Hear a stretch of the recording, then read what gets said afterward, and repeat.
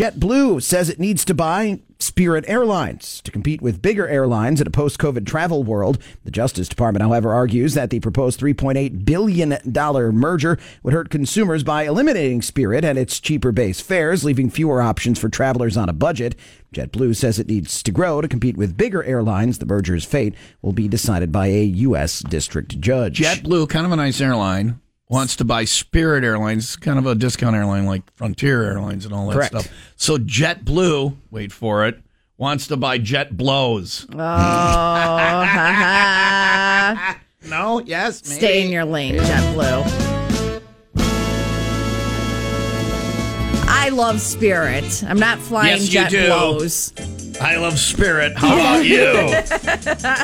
I love Frontier. I'm trapped here, too. 2 people at an airport, trapped, flying Spirit and Frontier. I love Spirit. Yes, I do. Let's go to the bar. How about you? Frontier sucks out there, too. Little Rock Sports brought to you by Pratt's Chimney I Service. won't be getting Chimney endorsements Leaking. from any discount airlines No, you anytime won't. soon. Pratt's No, today I love for a free Southwest. estimate.